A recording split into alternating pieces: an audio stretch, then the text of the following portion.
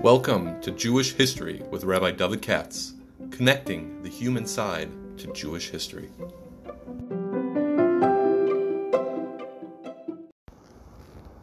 For sponsorship opportunities or to support this podcast, please visit our donate page at www.support.rabbidavidkatz.com. Okay. Hi, it's Wednesday afternoon. Let me see if I can do the Haftorah. I didn't have anybody for the Haftorah today, but then our patron saint, Abe Gluck Plumbing in Lakewood, stepped up to the plate. I'm very grateful. I don't have anybody for the coming week. So if anybody's been thinking about whether or not is a good time to sponsor, now's a good time to sponsor because I have a clean slate for the next week. But I do thank the Glucks. Maybe we'll get together. Hopefully I may possibly be in Lakewood next week. And anyway, that's that. Now let's get down to business.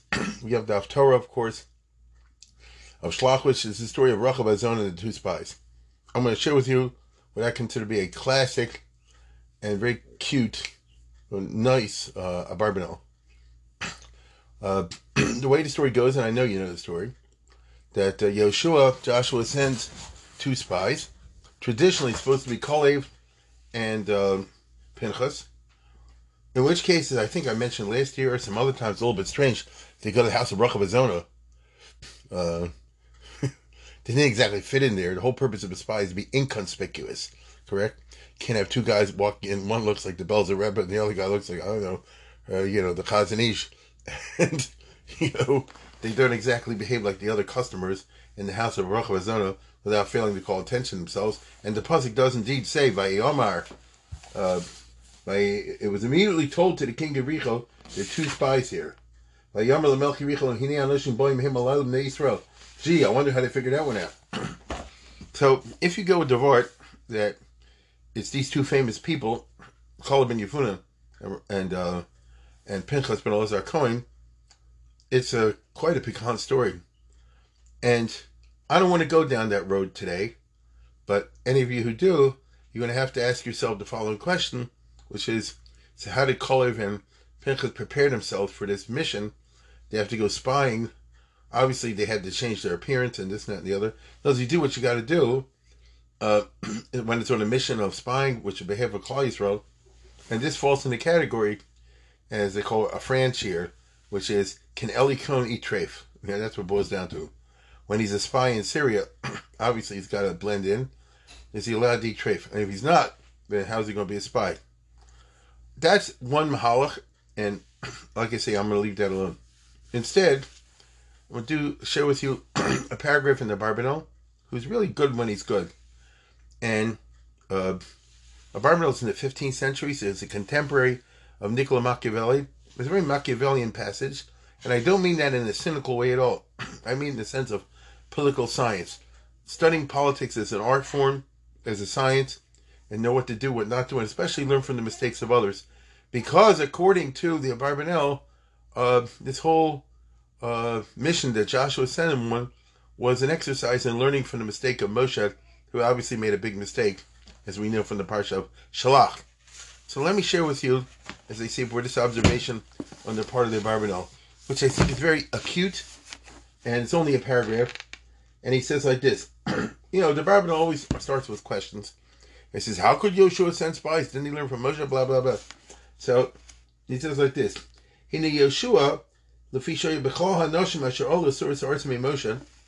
Joshua was, after all, previously one of the 12 spies in this week's parsha. So he was 100% familiar with all the aspects and details of the fiasco of the Meraglim. Right? I mean, he was one of the 12 spies. Kahoshi Achmatz's Meraglim, as we all know. And the Abarbanel suggests, because Joshua was a core player in the whole drama, the tragic drama, that culminated on that famous Tisha B'Av, when the spies gave a bad report and everybody started screaming and crying. So he knew the whole situation in and out, and therefore he was in a position to make intelligent analysis, evaluation of how to proceed this new time when he's entering Israel after Moshe dies, with a mission to go and used espionage as part of his campaign against the Canaanites. So he says, he understood cold the reasons behind the fiasco. He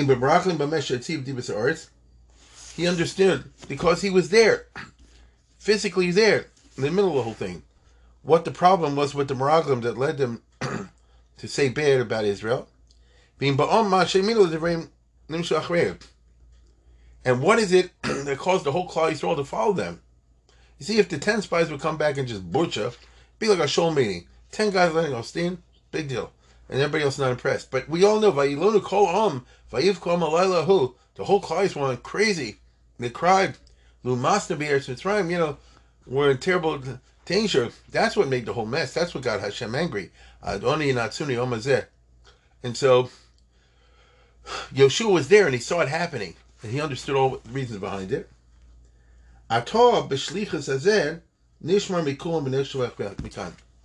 So Joshua, suggested Barbanel, made a careful and intelligent study of the mistakes that have been made in Parsha Shlach, so that when he engages in a Shlach, he's not going to repeat these mistakes. And he was successful, Yoshua in today's Haftarah, in avoiding the problems that happened in Parsha Shlach.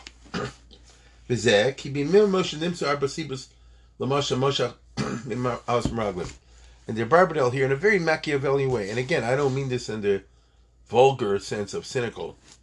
Machiavellian in the sense of a very philosophically intelligent analysis of the events of the past.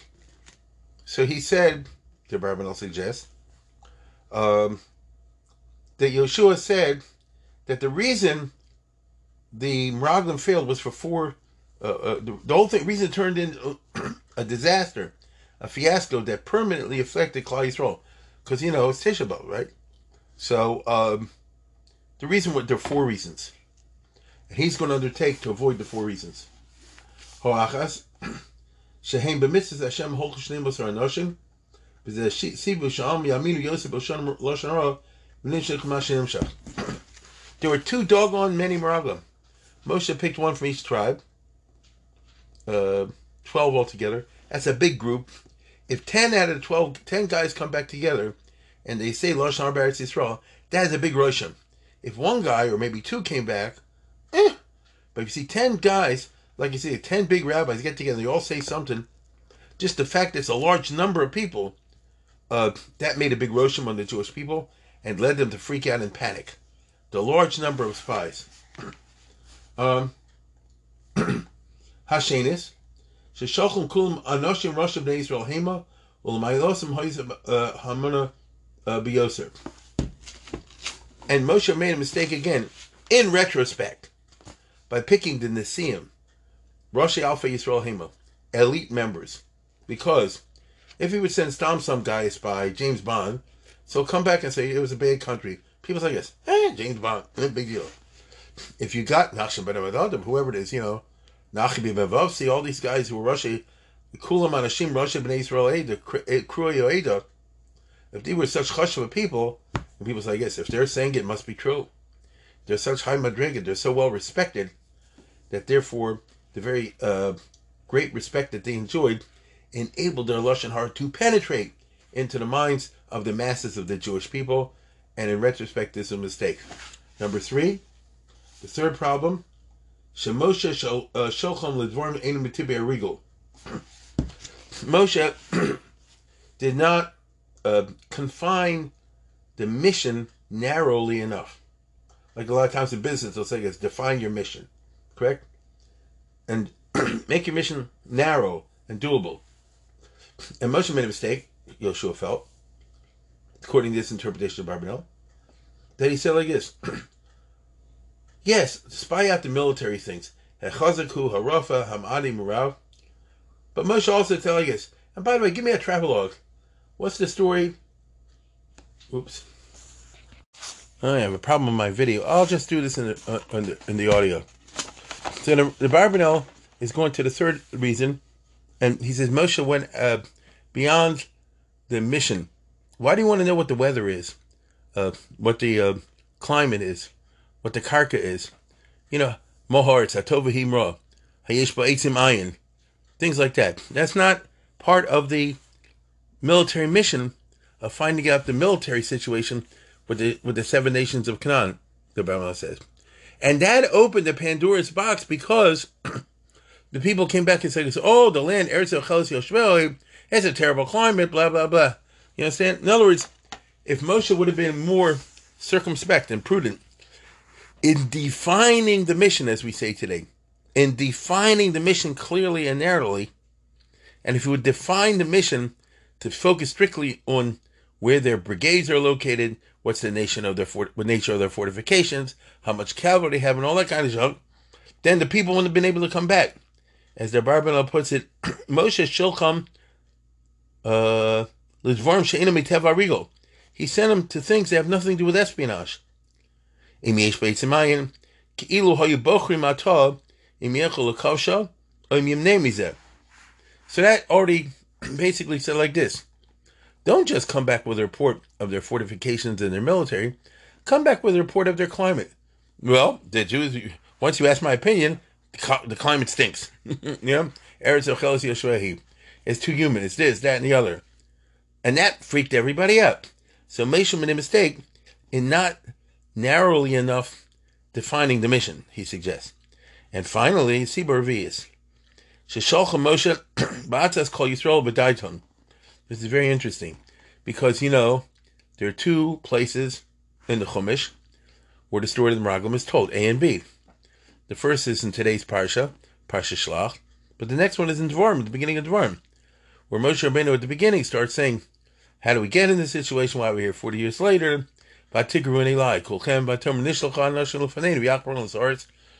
Moshe says, you came and asked me, you all came and asked me, to send spies. And so basically, there was a general membership meeting, and at the general membership meeting of the Klal Yisrael, the spies were chosen. And that's bad, because it meant that whatever they said, they're coming having been elected, so to speak, by Klal Yisrael. But Shuvasim Elo B'Cholon, and when they responded publicly to everybody. So what he means is like this. Moshe should have sent them out personally on his own authority. And when they came back, Moshe should have taken them into a tent.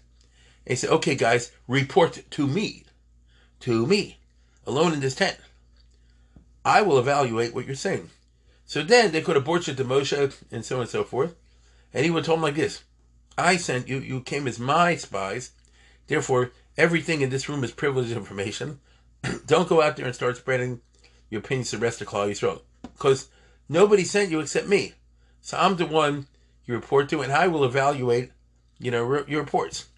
But no, particularly Kulchem, all the people came in a big mass, and they said we wanted to choose the spies. And when they come back, they should report to us who in this public meeting has chosen them. No. So when it comes to that, they freaked everybody out. Because in a public setting where all the Jews were there, which by the way is also always a disaster, you get all the Jews here. You don't even want that in a show meeting. So when everybody was there, that's when they said, oh, woe is me, Eretz Chelis Yoshvei. So you understand? That sent the panic into everybody. So it wasn't smart from the Machiavellian point of view for Moshe to make them publicly chosen and to come back and give a public report on television. That they shouldn't have done. Anyway, that's what he suggests. Now, Yehoshua. Oh, and another great point. V'lachein, lefi sherav Yehoshua shemoshe Rabbeinu gam kein achar amraglim lo nimlim l'shloch meraglim od. Kamoshe nemar yishlach Moshe misham l'raglos yazir. So this is a great point. This is a wonderful deek of the Barbanel. Look at the Chumash and go to Perek, I think it's an end of Chukas, 2132 or 2133. And you'll say, Vayishlach Moshe l'raglos yazir vayilkud es b'noseho. So when he's campaigning a war against Sichon and Og, he also sends spies. Moshe, how can you send spies? Didn't you get blow up in your face the last time? Yehoshua discerned from this, very correctly, the Rambam suggests, that the problem was not with the etzem sending of espionage, because that's normal what you do in a war. After all, if you were commanding a force, would you be so stupid as to say, let's attack in this direction when I have no idea what kind of enemy is facing there? That's an unbelievable, terrible risk. You could run into a hornet's nest. Many times in history it's happened that way. That commanders go into an area with inadequate intelligence of what they're going to be facing, and they get the surprise of their life, and their whole command is wiped out. You see? So, that's bad. Moshe knows that. And he says, just because Parsha Shlach didn't work out, doesn't mean that espionage is bad per se. Right? Vayishlach Moshe Malachim Vayiragel as Yazer. What's it? Vayishlach Moshe Anashim L'Ragel as Yazer. That later, 40th year, because Parsha Chukas in the end is 38 years later. Moshe sent spies. Nothing wrong with that. Pasuk doesn't criticize that. So Yoshua now, after the death of Moshe, says, the pshat with the Meraglim was not the fact that he sent spies. The pshat with the Meraglim was the other four things that we mentioned before. So if I now am facing Yericho, I'm going to send spies. I'm simply going to avoid the mistakes of Moshe Rabbeinu. That's how he sees it, which is a cute word. And let me finish. So what happened? V'lachin lefi shara Yoshua sheMoshe Rabo gam achrei inyan Meraglim lo nimna mishloch Meraglim od lokach b'zeh min hago.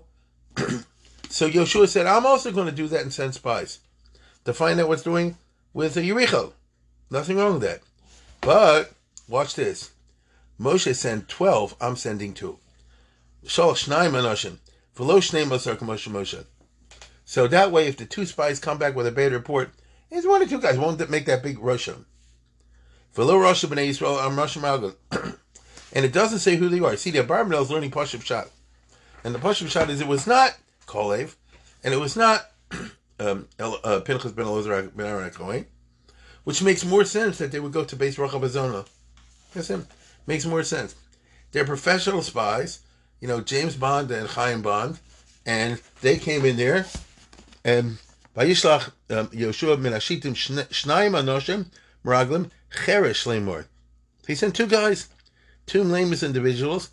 When I say nameless individuals, they were the type that's good for spying. As a matter of fact, one of the most important aspects of being a spy is to be inconspicuous, right? Is to be inconspicuous. So he sent 2 guys over there. So first of all, it was 2 and not 12. Second of all, Cheresh. He did it silently. You, the reader of the Haftorah, the book of Yoshua, you know the story. At the time Moshe dispatched them, nobody was aware of it. You get it? So it wasn't like there was a big public meeting and all the rest of it. If they come back with a bad report, they're going to report privately to Joshua and to nobody else, so they can't cause as much harm. And that's why it says, Shnayim Anashim Cheresh. The whole thing was done b'shtika rabba. Lo levad sheyagishim oivim. Not only the enemy should know, but also that the Jews should know. Boy, is that a true word. Because there's no secret with Jews. And anyway, they'd be hawking like crazy, that'd be the talk of the mikvah, B'zachar od shalotzifim davar achar kinyan rigel. And Moshe and Joshua didn't say, tell me about the weather, tell me about the agriculture. Hayesh ba'etzim ayin. All he said is, l'chu ru'us arts v'es Yericho. Meaning, be'eza ofen be'eza makam tikaba shushana. Find me the military stuff. Lo l'das machshavas anshe. Right? I'm not interested in what they're thinking. I want to know, from a strictly military West Point point of view, how's the easiest way to go and take this place down. And therefore they didn't have to go and do that. Okay, so to conclude, Yoshua sent 2 and not 10, or 2 and not 12. He didn't tell anybody that he was sending them. Okay, he told them to concentrate only on military matters. And what was the other thing? And it wasn't said publicly. And they weren't prominent people. It was not Yoshua. It was not Kolev. It was not Pinchas. If Kolev and Pinchas would come back and give a bad report, by definition, people say this, oh, that were really screwed. Kolev was the guy who said the first time was good. Now he's the one who's saying, man, he has Nemonis.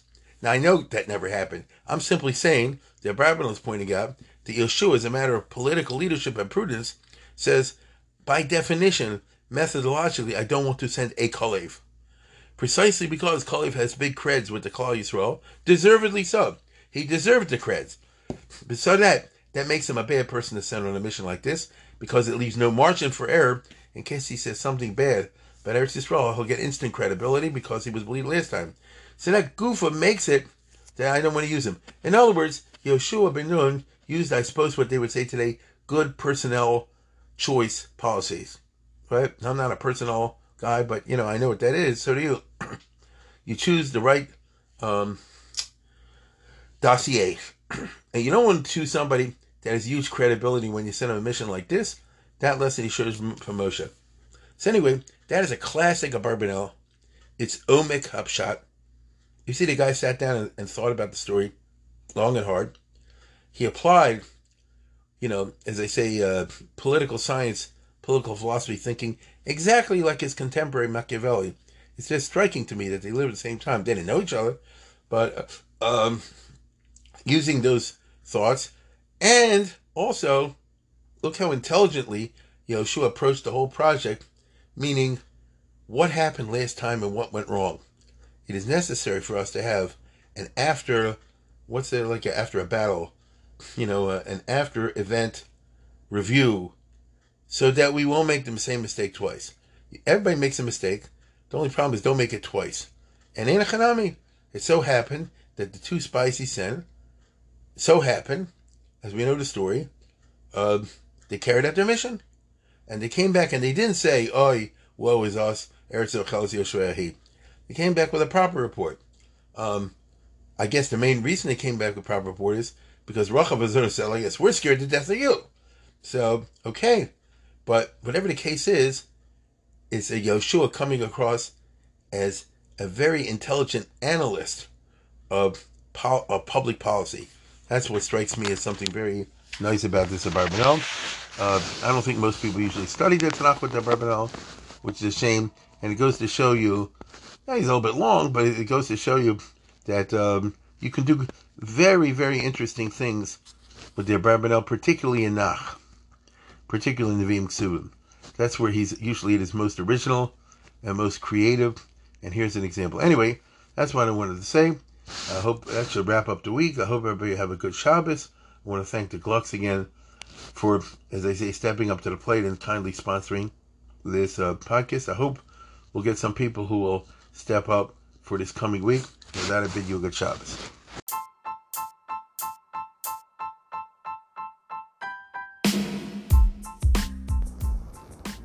For sponsorship opportunities or to support this podcast, please visit our donate page at www.support.rabbidavidkatz.com.